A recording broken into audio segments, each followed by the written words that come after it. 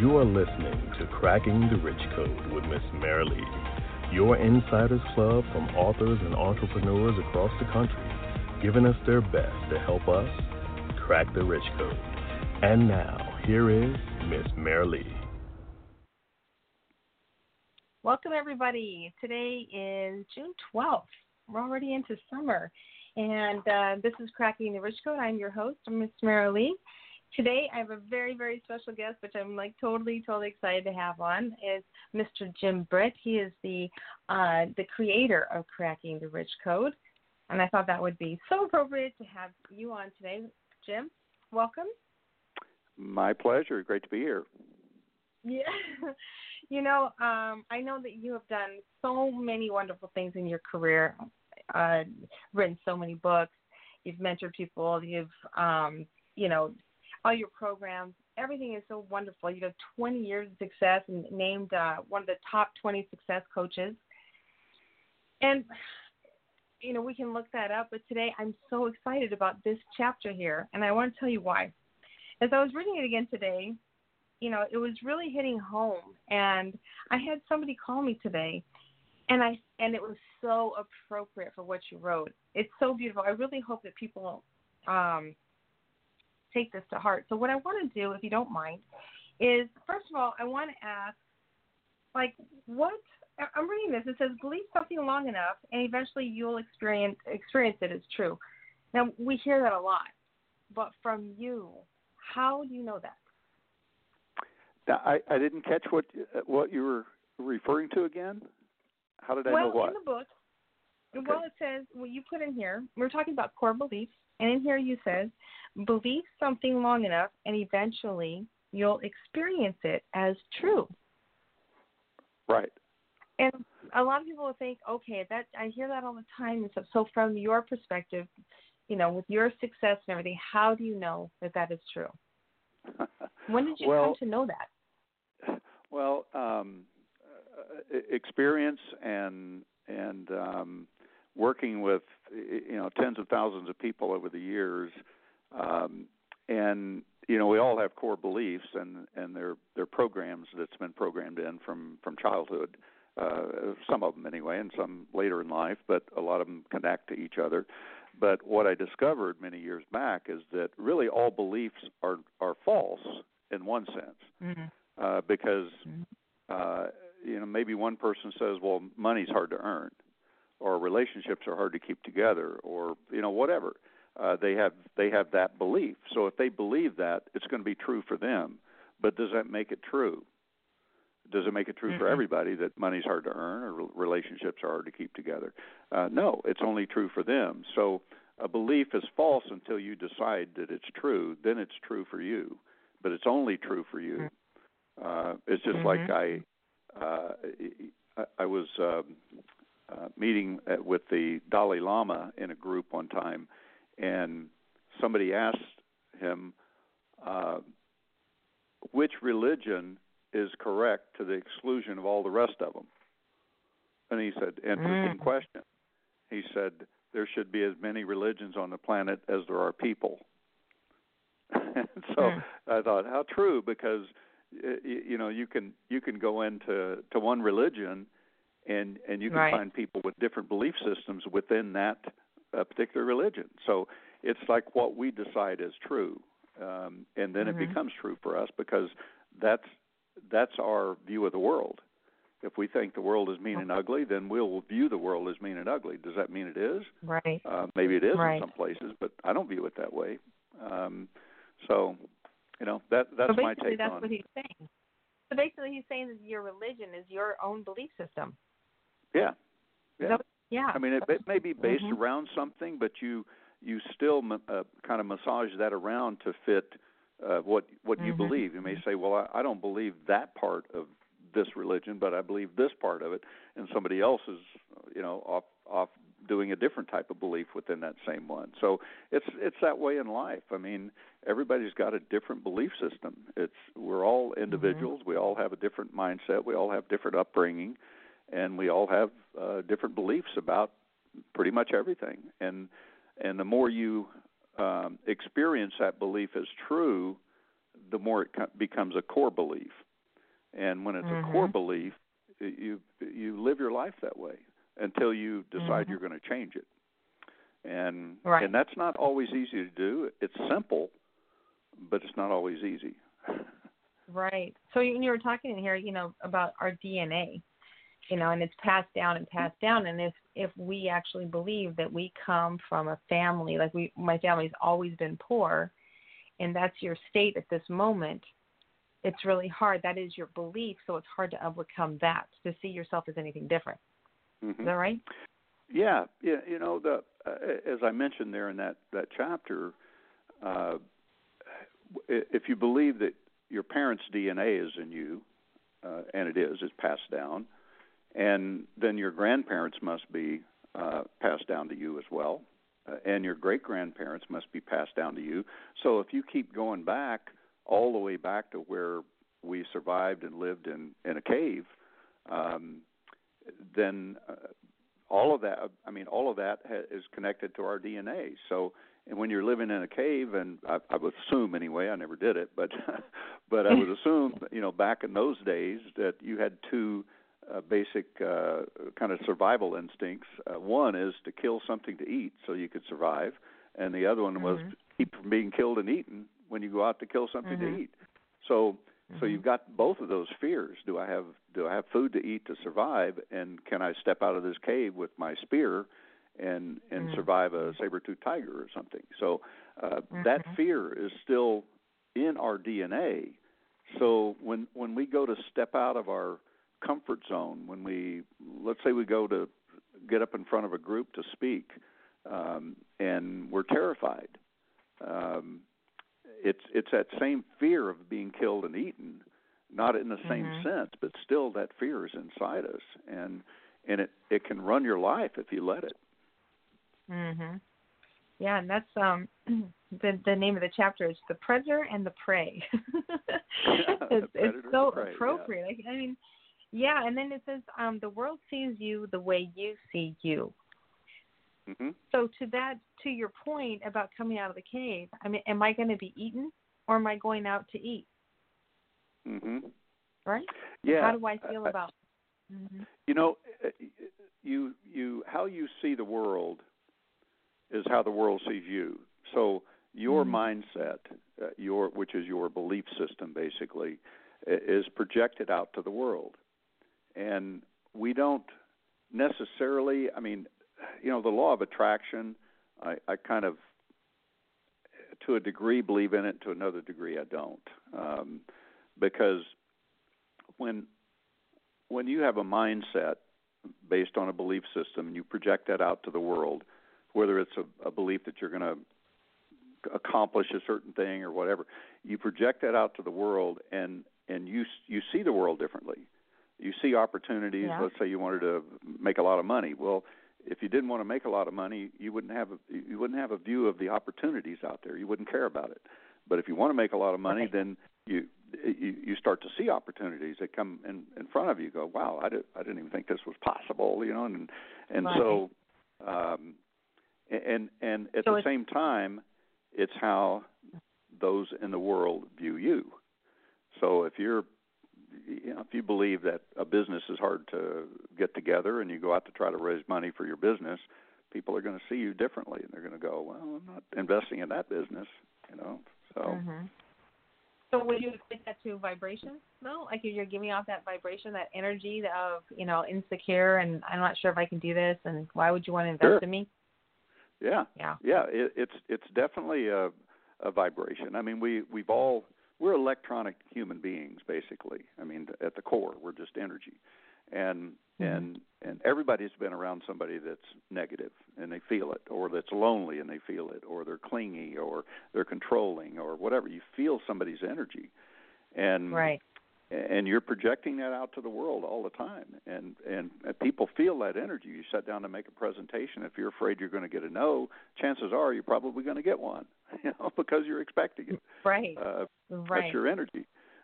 So I always tell people, buy you first.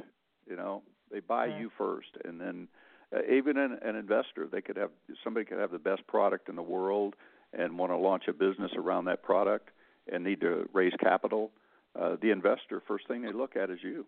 If they don't buy you, Right. they're not going to the next step. Right. Exactly. So in that vibration, for those, wanting to pursue being an entrepreneur, it is your thoughts. Inside you're thinking, oh my gosh, why would they want to invest in me? Why? I don't know if they're going to do this, and I don't know if I can sell myself, and I don't know if I'll say the right thing. And all those things in your head are literally reaching out of your skin in that vibration. People are picking it up. That's a good way to put it. It definitely are. It's oozing out. You feel it. Yeah. Exactly. I mean, confidence in what you're doing is probably one of the most important things. I mean, whether you're raising money for a business or starting a business or getting up in front of a group to speak, you got to be confident in what you're doing, and you got to be confident that you're there. Just like I do a lot of speaking, and I can remember when I didn't have the confidence, and I also remember when I didn't get the result that I got for people and for myself. But I also remember the day I developed the confidence that I just kind of knew that I knew that I was there to influence behavior and get people to change and make positive changes in their life. And so that's what I feel like when I get in front of a group now. Hasn't always been that way, but it is now. Mm-hmm. So confidence in what you're sharing, confidence in what you're doing, confidence in your business, confidence in yourself overall, that's so important. But how do you get confidence if, like you're saying, your DNA, you come from a family who doesn't really support you, they've never really accomplished anything, and they don't see anything within you. So you don't really have any reason to believe that you can do anything, but you have a strong desire. So you go out, let's just say you're on stage or whatever you're trying to do, and you're getting a no and you're getting a no. How do you push through that until you finally say, no, this is who I am? Well, that's a great question. And,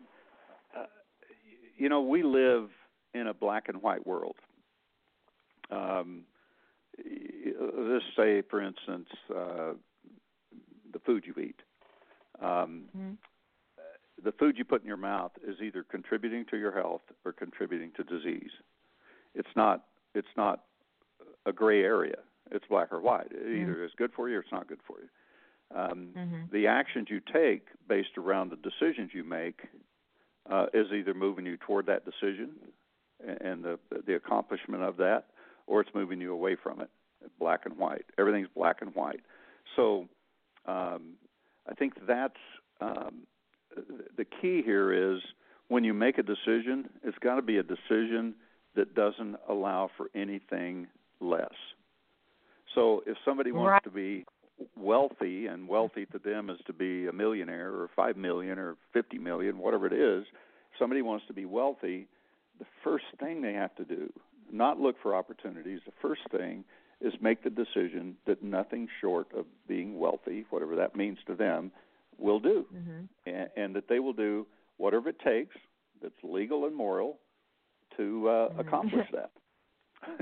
Right. But once they get there, let's just say they made that goal, right? And then they didn't set it high enough because they couldn't see that far down the road. They only made a short-term goal. Now, it's like if you make your goal, it's encouraging because you're like, well, if I can do that, I can do more. But there are many people, maybe you agree, that there are people out there who have reached and attained a lot of money, but they didn't meet their happiness when they got there. Yeah. Well, it's because they focused on one area of their life. I have a different take on goal setting. When somebody says, do you have a 10-year projection or a 10-year goal? And I'm going, no, not really. I don't have a 5-year or a 1-year. But what I do, see, a goal, a vision board, all of the pictures and things on a vision board doesn't mean anything unless they're backed up by a decision, because the decision is the foundation that drives the goals. And the goals, to me, are the incremental steps to getting where you want to go. Just like you make a decision to write a book, and And then the goal is, well, my first goal is to outline it. My second goal is to, figure out what the title of each chapter is and what the subtopics are. And then I'm going to write 10 pages a day. That's a goal. And in 30 days, I've got a book written, 300 pages. Mm-hmm. So, Mm-hmm. to me, that's the goal. But the decision is what drives that. And if you're just setting goals without the decision to back it up, it's just mental gymnastics that takes you nowhere. So, okay, a book is a big deal. You know how they say that all of us have a book in us, right? And Mm-hmm. there's more books in the graveyard. Mm-hmm. So even with a plan like that, a plan of action, so many people find it so hard to get their words together. It's like, where do you get that inspiration from? So you want to write a book. How? Well, my first that's another good question, because I spent probably 20 years, maybe 15, saying every year I was going to write a book, and I never had never written one. And I'm a high school dropout, and English was the reason I dropped out, because I made like straight F's, so it wasn't very good, and I never thought I could write. And so finally, I'll never forget the night. It was about midnight in the lobby of the Hilton Hotel in Long Beach, California. I passed a mirrored post, and I caught a reflection of myself, and I stopped for a minute and looked at myself, and I made the decision right there to write the first book. And why? And I felt different. I couldn't even go to sleep because I'd gone, oh my gosh, I'm gonna write a book. And up to that point, It was just a goal. I mean, I had put covers on books and put them up on the wall, put New York Times bestseller, put my name on it, on somebody else's book. But it was, But I felt so strong about it once I made the decision. Then the next morning I'm going, but I don't know where to start. I don't know. I've never done this before. So what I ended up doing was hiring somebody to help me write my first book. And we sat, and I talked, and she typed. And she was a very fast typist, and I'm a slow talker, so it worked out well. We spent about a month and a half in Hawaii, just talking and typing. And I'd tell stories, and this story fits over here, and this one fits here, and here's how my life went. And so it became, my life story basically. And so that's how that first book, Rings of Truth, came together. And when it was finished, I mean, I had read it so many times, I wanted it just to go away. And I wasn't even sure it was any good until it came out and people started to read it, and I started getting comments back. And then I gone, wow, this book might be really good. Yeah, it works. So that is awesome. Let's go ahead. I'm sorry. I was going to say once that book was done, I said I can write a book. So my next one was kind of a how-to version of my first book, which was a story, and it was 330 pages, and I wrote it in 30 days because I wrote 10 pages a day, and then I sent it to the editor. And she said, it looks like this has already been edited. I only made 2 or 3 corrections. Wow. And I said, no, I just wrote it the way I talk. So I noticed that. I like it. Mm-hmm. Yep, so now I don't feel like totally it's any big deal to write a book. It's just, it's just another 30 days of work. Right. And talking. Yeah. So, okay, but I want to back up a little bit, because what did you see in the mirror? What changed your perception at that moment, your conviction? I don't know. It's just that when I stopped and looked, it was just like maybe it was something that somebody said that day, because I had 2 different people say after they heard me speak, they said, you should write a book on this. This is a great story. Mm-hmm. You should have a book. Mm-hmm. And so maybe that's what triggered it. I don't know. But I just caught my reflection, stopped for a minute, looked, and the decision was made. And I don't know why. I don't know what that had to do with anything, but it was made, and it went forward. So okay. So that right here in your book, too, in this chapter, it says humans of all ages establish and stick to routines no matter what so they can survive. That's true, but when this story here, it's like you made a decision, right, and you stuck to your routine. Yeah, well, see, whether it's an animal that sticks to a routine. I used to joke about my chickens that I used to have up on top part of my property, and you let them out during the day, and I said I trained them really well because they go in at night. But I really didn't train them; they just instinctively go in at night because they know that nighttime is when predators are out that can kill and eat them. So, a lot of animals have that instinct about them. Like a raccoon will come out at night, but you never see one during the day. And humans are that way. They get into routines, and I call it an addiction, and it really is. It's an emotional addiction. Yeah. You have an experience in your life, whatever it may be. Maybe it's an experience of losing money or a relationship breaking up or something like that, and it's devastating. So or maybe as a child, maybe your parents divorced, or maybe your mother dropped you on your head or something when you were little, and anyway, you have this experience and you attach a feeling to it, and the more you experience that, the more you attach the feelings. Well, even as a child, and certainly as an adult, we don't want to feel that way, so we stuff it, and pretty soon it just becomes a way of life. We just stuff those. We don't, maybe you've got an abusive parent, and pretty soon you just stuff it, and then you start to think that that's the way life is. And the more you think it, the more you're going to start to believe that that's just the way life is. And usually, as a child, sometimes we blame ourselves for the way life is. And we just keep stuffing it.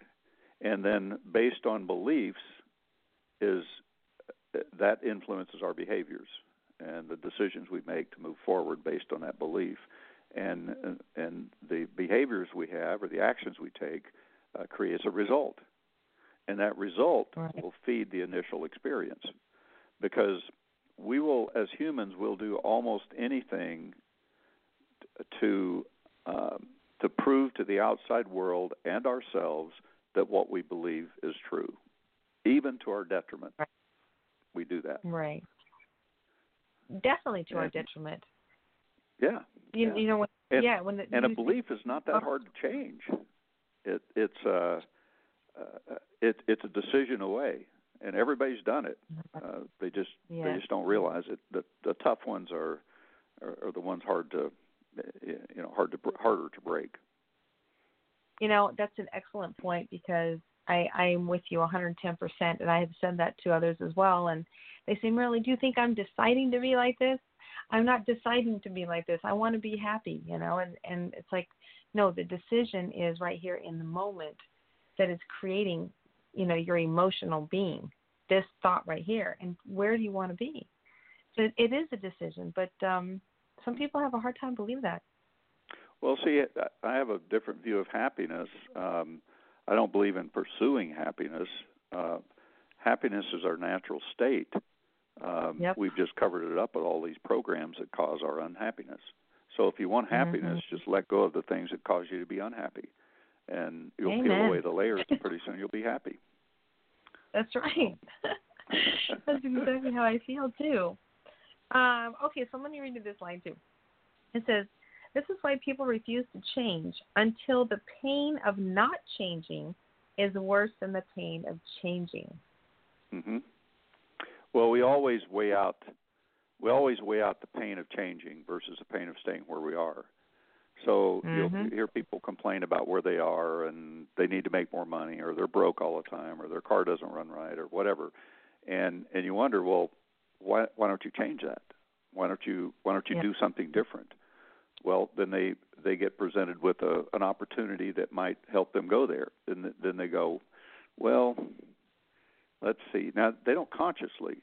Well, some do, but most it's not conscious that they're weighing out the pain of changing what they have to do to go out and make that money to do what they need to do versus the pain of staying where they are. And 95% of the people will stay right where they are. They weigh out the two pains and choose the one that's the lesser pain. And our subconscious is programmed that way to keep us away from things that hurt us. But boy, if you listen to it, you've got to listen to it and understand what's valuable to you and what's not you. It's great to have a program on how to drive a car effectively without having to get in it every time and learn how to redrive it. So that's a great program. And we do it automatically without even thinking after a while. And at least some people. There's a few drivers out there that's not so good. Right. But you know what we do? There's different. I mean, brushing your teeth in the morning, putting your pants on, whatever. You kind of get into a routine. All of those are good. You don't have to rethink it every time. But boy, when we go to change, then here's the way I view it. You go to Google, and you're going to look up something. Actually, if you look up, I did this just the other day. If you look up making money, you get 3,672,000,000 files on making money. Wow. Yeah, in 0.23 seconds. In a quarter of a second, you get 3.6 billion files. You look up happiness, it's about 2.9 billion files. Well, the question is, do you look at all of those? And the answer is no, you couldn't ever. I mean, in multiple lifetimes. So, which ones do you look at? Front page, right? Maybe the second page, but mostly the front. Well, how does that make those more valuable than the one on page 10 or 20 or 100? No, not really. It's just they've got more hits, so they're higher up on Google. Right. So your mind is the same way. So if you go, okay, I'm lonely and I want to find a relationship, and so instantly in 0.23 seconds, your subconscious shows you all of the programs you have on your first page that's had the most traffic. Well, you got hurt with this relationship, you were in a marriage and got divorced, you got this, you got this, you got this, and here's all your negative experiences with relationships. And so you weigh out the pain again of, do I want to go look for a new relationship or do I want to just stay lonely?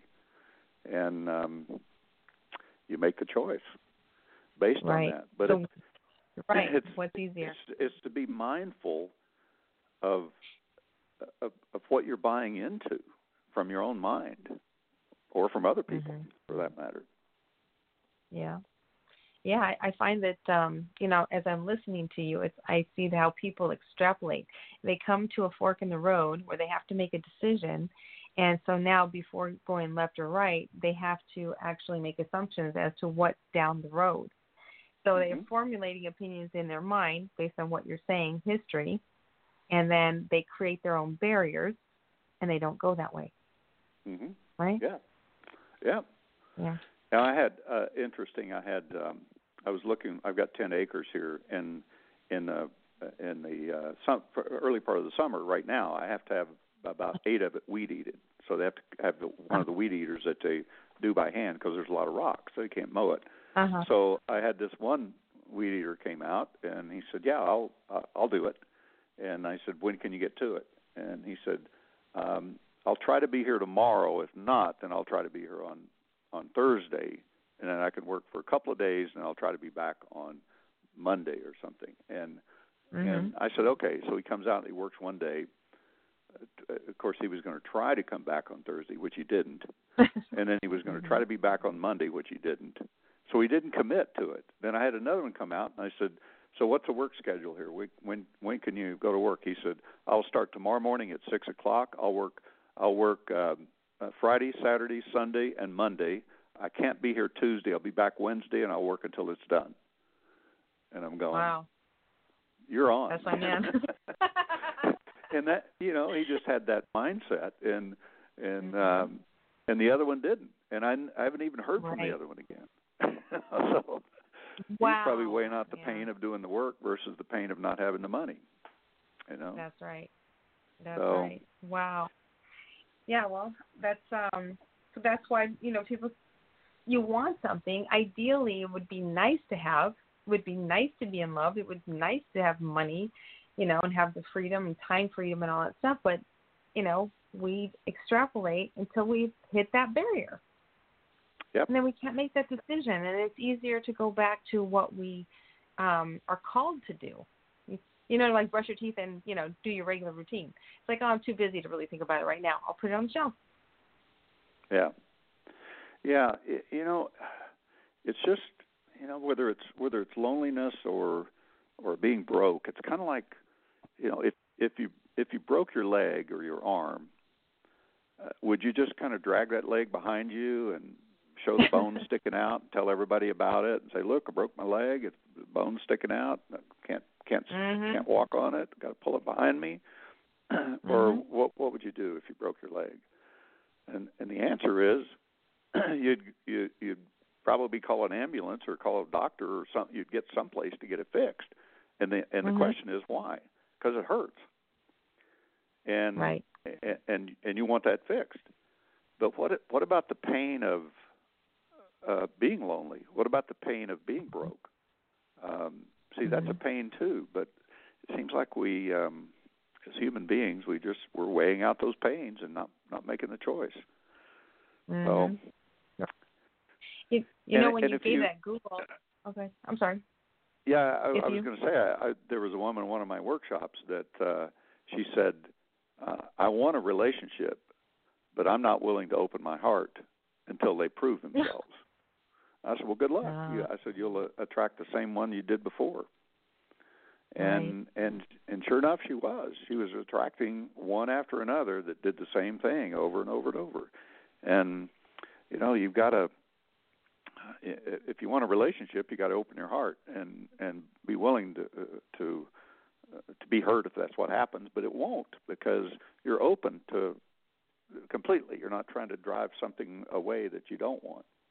So what you focus on is what you're going to resonate with, and that's what's going to come into your life. So with that, it reminds me of the analogy is if you have one foot in, like she wants to have a relationship, but somebody has to prove themselves, right? So she's got 1 foot in and 1 foot out. Yeah. 1 foot out, you're on your way out. It's not going to work out.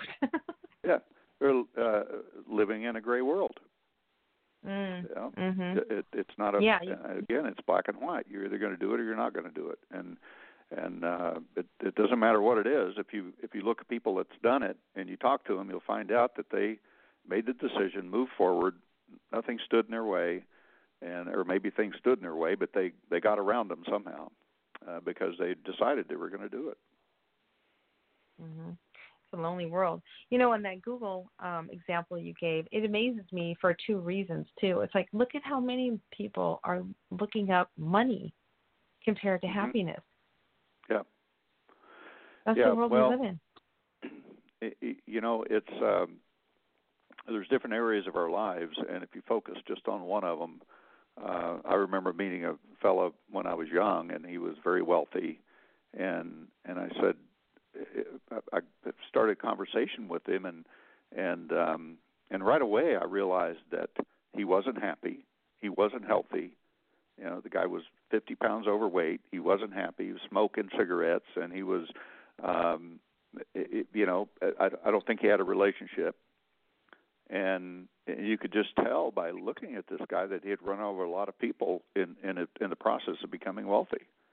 And he made the statement. He said, "It's wealth comes to people with the most amount of notches on their belt." I don't know. I'm going, whoa. Man, if all wealthy people are like this, I think I'll stay working in the factory on the assembly line and forget trying to make more money. Right. But unfortunately, but a lot of people like who don't have money. Yeah, people who don't have money actually look at people with money like that example. Yep. Yeah. Yeah, and people without money will criticize people with money because it makes them feel better about being broke. Yeah, like they have more character. They know they could go out and do it, but they won't go do it. So they'll criticize somebody for doing it because they think it makes them look better. That's a shame. That's hurtful to the person. That's exactly why they're stuck. If they're judging other people, based on what they're not, they have to change. So let me see what else we have here. Oh, I love this one. A belief is a made-up story. So if you want to change it, make up something new. That's so beautiful, Jim. I love that. Yeah. Well, it is a made-up. I mean, we live our stories, and we make up things that we think are true, and we've all changed beliefs, and it really is a matter of making a decision. That's what changes a belief, and sometimes we make it over a long period of time. One example, when I was in high school, I dated this girl, and just totally fell in love with her, and I thought I could never live without her. And we ended up breaking up because I moved away or something, and I was like devastated. I don't think I was in junior high. It was like 9th grade or something. And I thought I'll never be able to live my life without her. And now I think about her, and I'm thinking I don't actually remember her name. So it's like you have a belief, but you change it. Is my point. Some things you can change easily, but other things, if they've been repeated a lot, then it makes it harder for the change. But to that story, some people actually hold on to that story. They'll never be able to find anybody else because they let that one get away. That was the love of their life. Yep. Right? I've got a couple interesting stories there, but one, a fellow was in a workshop, and we're talking about relationships, and he said, well, I want my ideal relationship. And I said, well, what would that be? And he said, well, I went to this other workshop, and they told me to make a list of the perfect woman for me. Oh. And I've got the list here if you want me to read it. And I said, I'd love to. No. I said, how about everybody else? And he said, yeah. So he takes his list out. It's a pretty long list. And he goes down through the list, and he said, she's 5'4", she has black hair, she likes to dance, she likes to do mountain climbing, and he went down through this whole list, and I'm going, wow. I said, that's quite a woman. And he said, yeah. And I said, would it matter if she's 5'4" or 5'6"? And he said, no, not really. I said, would it matter if she's blonde or black hair? He said, no, not really. I said, would it matter if she didn't want to climb mountains? He said, no, not really. So I said, so tell me what you actually want in a relationship. Put your list aside. And he opened up talking, and you could just feel what the guy wanted. And at the end of right before the break for lunch, or as we broke for lunch, a woman walked up to him, and she said, can I take you to lunch? And oh, wow. She told the story later that she said she was totally turned off by this guy because of the list he had.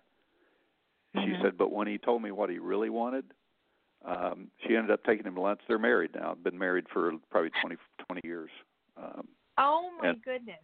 That's how they met, right there, when he opened up and put out the signal of what he wanted in a relationship. And amazing. Okay, but wait a minute. Did I lose something in the translation? Because you're telling me he was actually describing what he wanted in a woman, but not really a relationship. Did he actually say, and he broke down and said a relationship when you broke him down? And then he had written down everything he wanted in a relationship or in a woman, I guess. And then when he shared, his list was really what he wanted in a woman.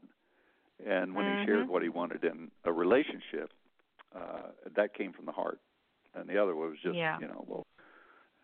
do I like black hair over blonde? I have black hair, whatever. Yeah.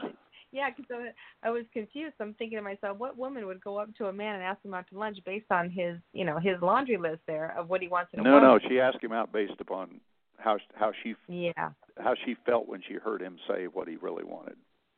Right. That's nice. That's nice. And then, what a love story, huh? Yeah, it was a great one. Yeah. Okay, so but how do we make up something new? How do we believe?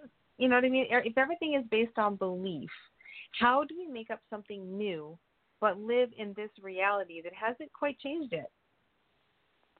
Well, making up something new is the decision process and having confidence in the decision that you've made. If you want to write a book, you've got to decide to do it. If you want to start a business, make money, be happy, get healthy, it's got to be backed up by that decision. Otherwise, you'll always live in a gray world, bouncing back and forth and repeating the same cycles over and over and over. So it's really all life is about the decisions you make. And if you connect the dots backwards and look at your life, you'll see exactly how you got where you are, based on decisions you made. So if you want to change that, you got to have different decisions. It's bottom line. Yeah, I love that. That's exactly how. I mean, I can look at my own life and agree wholeheartedly. I remember when I years ago, I was sitting at a restaurant in Temecula and by myself, had my computer open. Waiter comes over and he says, "Oh, what do you do?" And I looked at him and I said, "I'm a writer." He goes, "Oh, that's really cool." And at the time, I had no idea what I would write. I had none. I just made a decision. That's what I was going to be. And, it really does come true. You just have to make a decision, believe in yourself, and then peel away, like you said, everything that doesn't serve that belief. Yeah, I just wrote an article, and I used the example of Michelangelo that carved the statue of David. And somebody asked him, "How did you carve such a beautiful sculpture?" And he said, "Well, it was simple. I got a vision of what I wanted to create, and I chipped away what didn't fit." Yep, exactly. I always love that analogy. That's exactly right. It's true. You let go of what doesn't fit. That's so important. That's right. I mean, when you can get down to making the decision, and then understanding that every action you take is going to lead you toward that or away from it. And you can't be 100% going toward it. There's always things that's going to throw you off course, things you got to do that's not moving you toward it. But even if you let go and continue to move toward it 20% better, think of how much faster it's going to happen. But you got to let go of the things that doesn't take you where you want to go. And if you become mindful, or I call it self-observation, observe yourself, observe your actions. Even do a little thing I did one time for 30 days. I wrote down what I did every 15 minutes for 30 days. And I was totally blown away by what I didn't do, by what the things that I did not in the direction I wanted to go. I was blown away. Right. And so you start to look at your time because, we're on this planet for not very long. Right. And wasting 15 minutes or an hour or a day or a week or a month or a year, I mean, how sad it would be to get to the end of your lifetime and realize you only lived 10% of what you could have in any area. Agree. So by letting go of some of those things that keep you stuck, you live more life, Definitely. I often think that too. It's like, if you fast forward, to closer to the end of your life, if you're lucky, and you look back, it's like, what did I really do? Think about it now. What did you really do? And get busy. Well, here's a little exercise if you're listening today.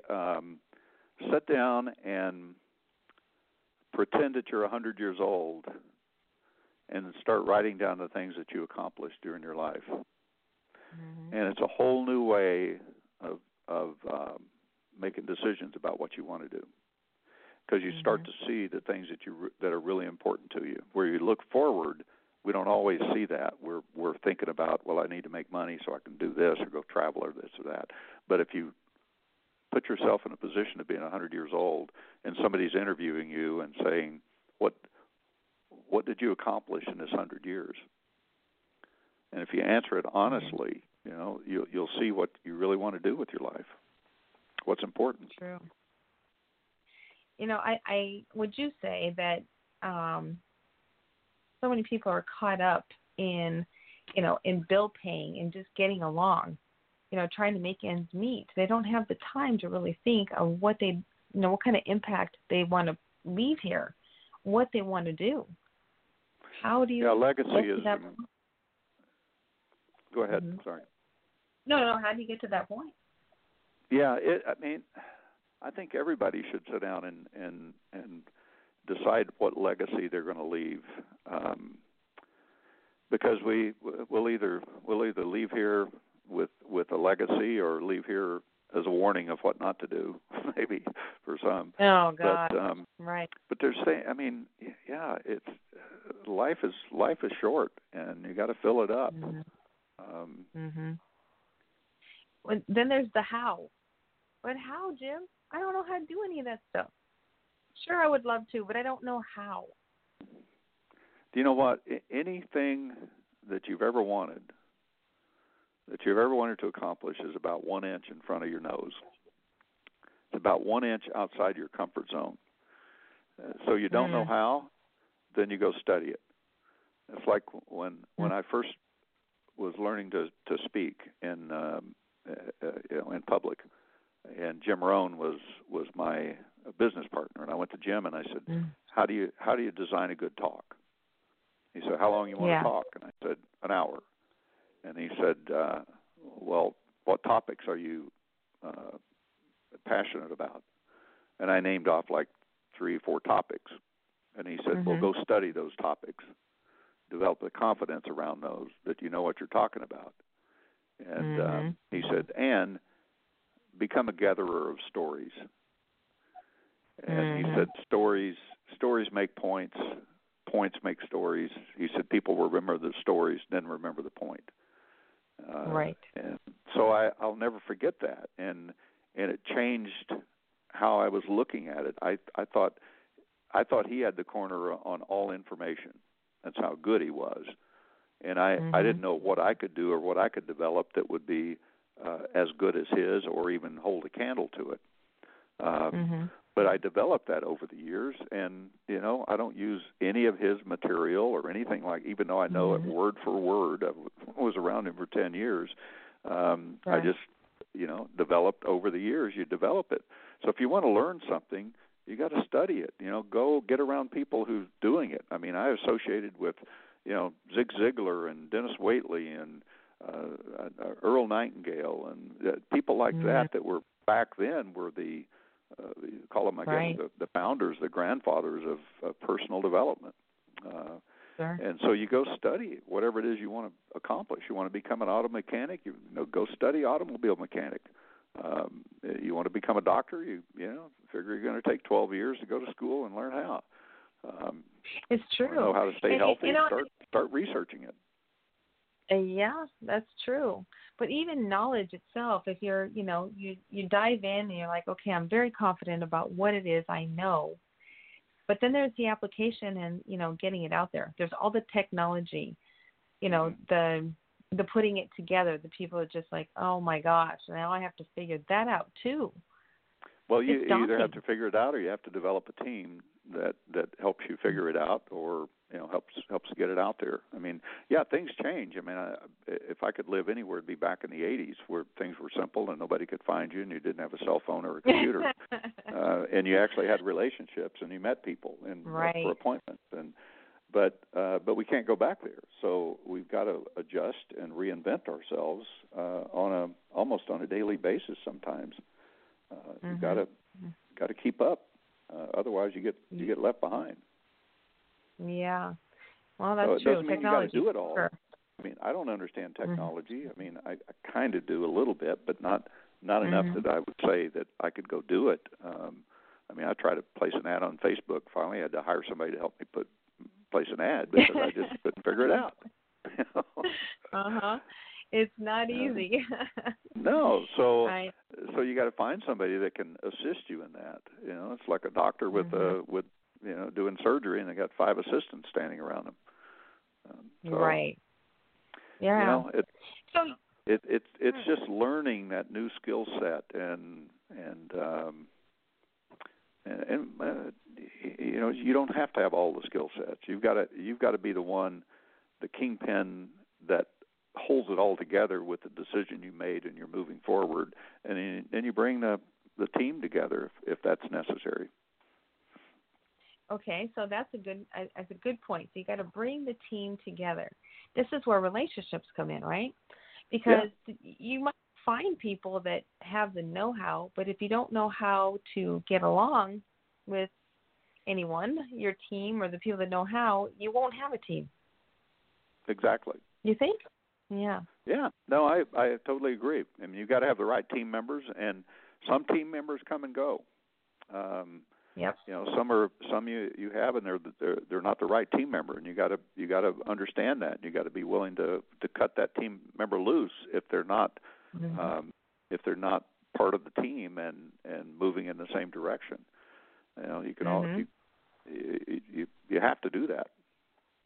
I think that's where a lot of disappointment comes in too. When, especially in business, you rely so heavily on somebody's expertise. Maybe their promises or whatever the vision is, and then they fall short and can't produce whatever they promised. Mm-hmm. And it's disheartening. You get discouraged, and you can't trust people. And so that vision and that dream of your own starts to diminish because you can't find good people. Well, I've consulted with over 300 companies and over the last 40 years. And when I go into a company, it's pretty easy to see what's wrong, but what I look for is who's wrong. And I remember going into one company up in Oregon, and I said, I'm going to interview everybody in your office. And he had about 40 people or so, and I said, I just want to go meet them. And and he was a CEO. His wife was president, and so I went around, met people, spent 5 or 10 minutes with them, and over a couple of days, and then we got back together, and we're sitting in a conference room. And he said, "Well, what do you think about my team?" And I said, I think you've got some really good team members. And I said, there's 2 that I think could be a problem. And I said, one of them, I just get the sneaking suspicion that he's not very honest, and he might be stealing from you. And he said, "Oh no, he's like a son." And he said, "No, he wouldn't." I said, "Okay, well maybe I'm wrong there." And I said, "But and you need to fire your president." And he said, "That's my wife." And I said, "I know." I said, "You're small right now. You're doing about $500,000 a month in sales." And I said, "And she will keep you there. And she has her finger on the pulse. Every phone call that comes in this office, she knows what it is and who's talking to who and what they said." And I said, "You can't build a company that way." And I said, I can take this company and make it sizzle and do a lot of business. Mm-hmm. But I said, she will take it out of business. And I'm not holding that against her. I'm not saying she's a bad person. She's just positioned wrong. And so over the next 2 years, I took them from $500,000 a month to $23 million a month in sales. Wow. And 2 years later, they were out of business because she ran them out of business. Yeah, she ran them out of business. So she he did didn't exactly what I said she was going to do. Oh my goodness! It was crazy. So he she never was still fired trying to micromanage everybody after that length of time, and they had hundreds of employees. So. Oh, yeah, that's that unfortunate. Well, okay, so if the business failed, did their marriage fail as well? It did. Yep. Yeah. It did. That's predictable, isn't it? And the CEO came in early one morning, about 4:30 in the morning. Went to happened to see a paper coming out of the fax machine. Turns out the guy I said was stealing from him was taking about $40,000 a month in product and shipping it to Japan. Oh, wow. So he was actually stealing from him. Yeah, it was crazy. There's a reason why companies bring in consultancy. You gotta have to believe, right? Yeah. Yeah. But it's never Like, what's wrong, it's always who's wrong when you've got something that's not working. If you've got a bad product, then somebody created that product. If you got a bad marketing system, somebody created that. So you got to look at the who's, not necessarily the what. Yep. I totally understand that because we're all we have. Right? I mean, we're the ones that are the creators of everything. Yep. That's right. So who created it? Yeah, who created it? I love that. Well, okay, so we have about less than 5 minutes left. What I want to do is ask you the vision for Cracking the Rich Code. What inspired you to do this? To create this, to bring us all together? You know, my life in the last 40 years has really been about helping people, and entrepreneurship is on the rise, and in a big way, and not only in the U.S. but around the world. And there's a lot of entrepreneurs that get stuck. They can't move forward. They're making mistakes, classic mistakes. And what I want to do with this book series, and Kevin Harrington is probably by many people is ranked amongst, if not the top entrepreneur in the world. I mean, he's taken over 500 products to market, and so I want to create a community of people, more than just a chapter in a book, but I want to create a community of people that can collaborate with each other, do business together, share ideas, share leads, that can help benefit the whole. So that's the purpose for bringing it together, and it's already serving that, and it's we had to iron out a few little bugs starting out with it, but we've got the first book out, we've got the second book ready to come out, we got the third book that's got probably 25% full, and it's starting to gain some momentum, and got a new membership site that's being launched here pretty quick, and so it's doing what I want it to do. I just want to educate entrepreneurs, inspire them, influence them to move forward, and help them accomplish what they want, because I believe that's the free enterprise system, and the more enterprising you can become, the freer you'll become. Absolutely. Well, I can tell you that I am so appreciative for being part of book one. That's for sure. Yeah, if there's anybody out there that's listening that wants to be considered as one of the co-authors in one of our book series, just go to brittventure.com, and it'll give you all the details, and you can set a time to have a chat with me if it looks like something you want to move forward with. Yes, exactly. And if anybody would like a copy of Cracking the Rich Code, you can go to Marilee at brittventure.com, and we will get you your copy, and you can enjoy all these chapters. And I absolutely love the whole networking idea and cross-marketing and everybody getting to know each other and for the greater good. I mean, it's really what we're doing. There's so many, like you said, entrepreneurship is on the rise. People don't know what they're doing, but they definitely want it. So I appreciate you. I appreciate what you're doing.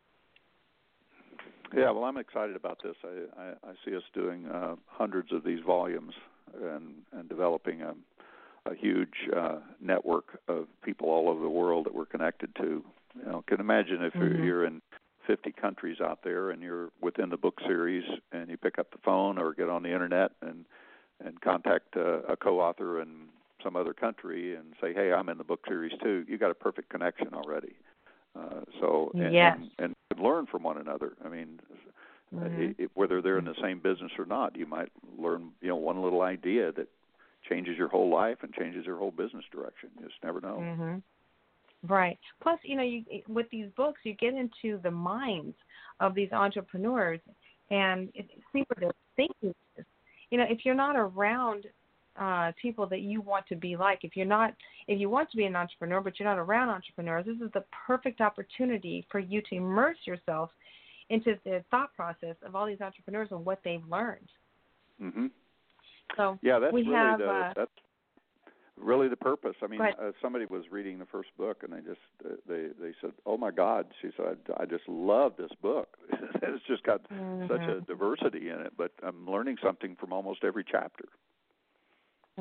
Yes, I love it. I mean, great minds come together, that's for sure. And I mean, 100. I mean, that's a huge series of books, Jim.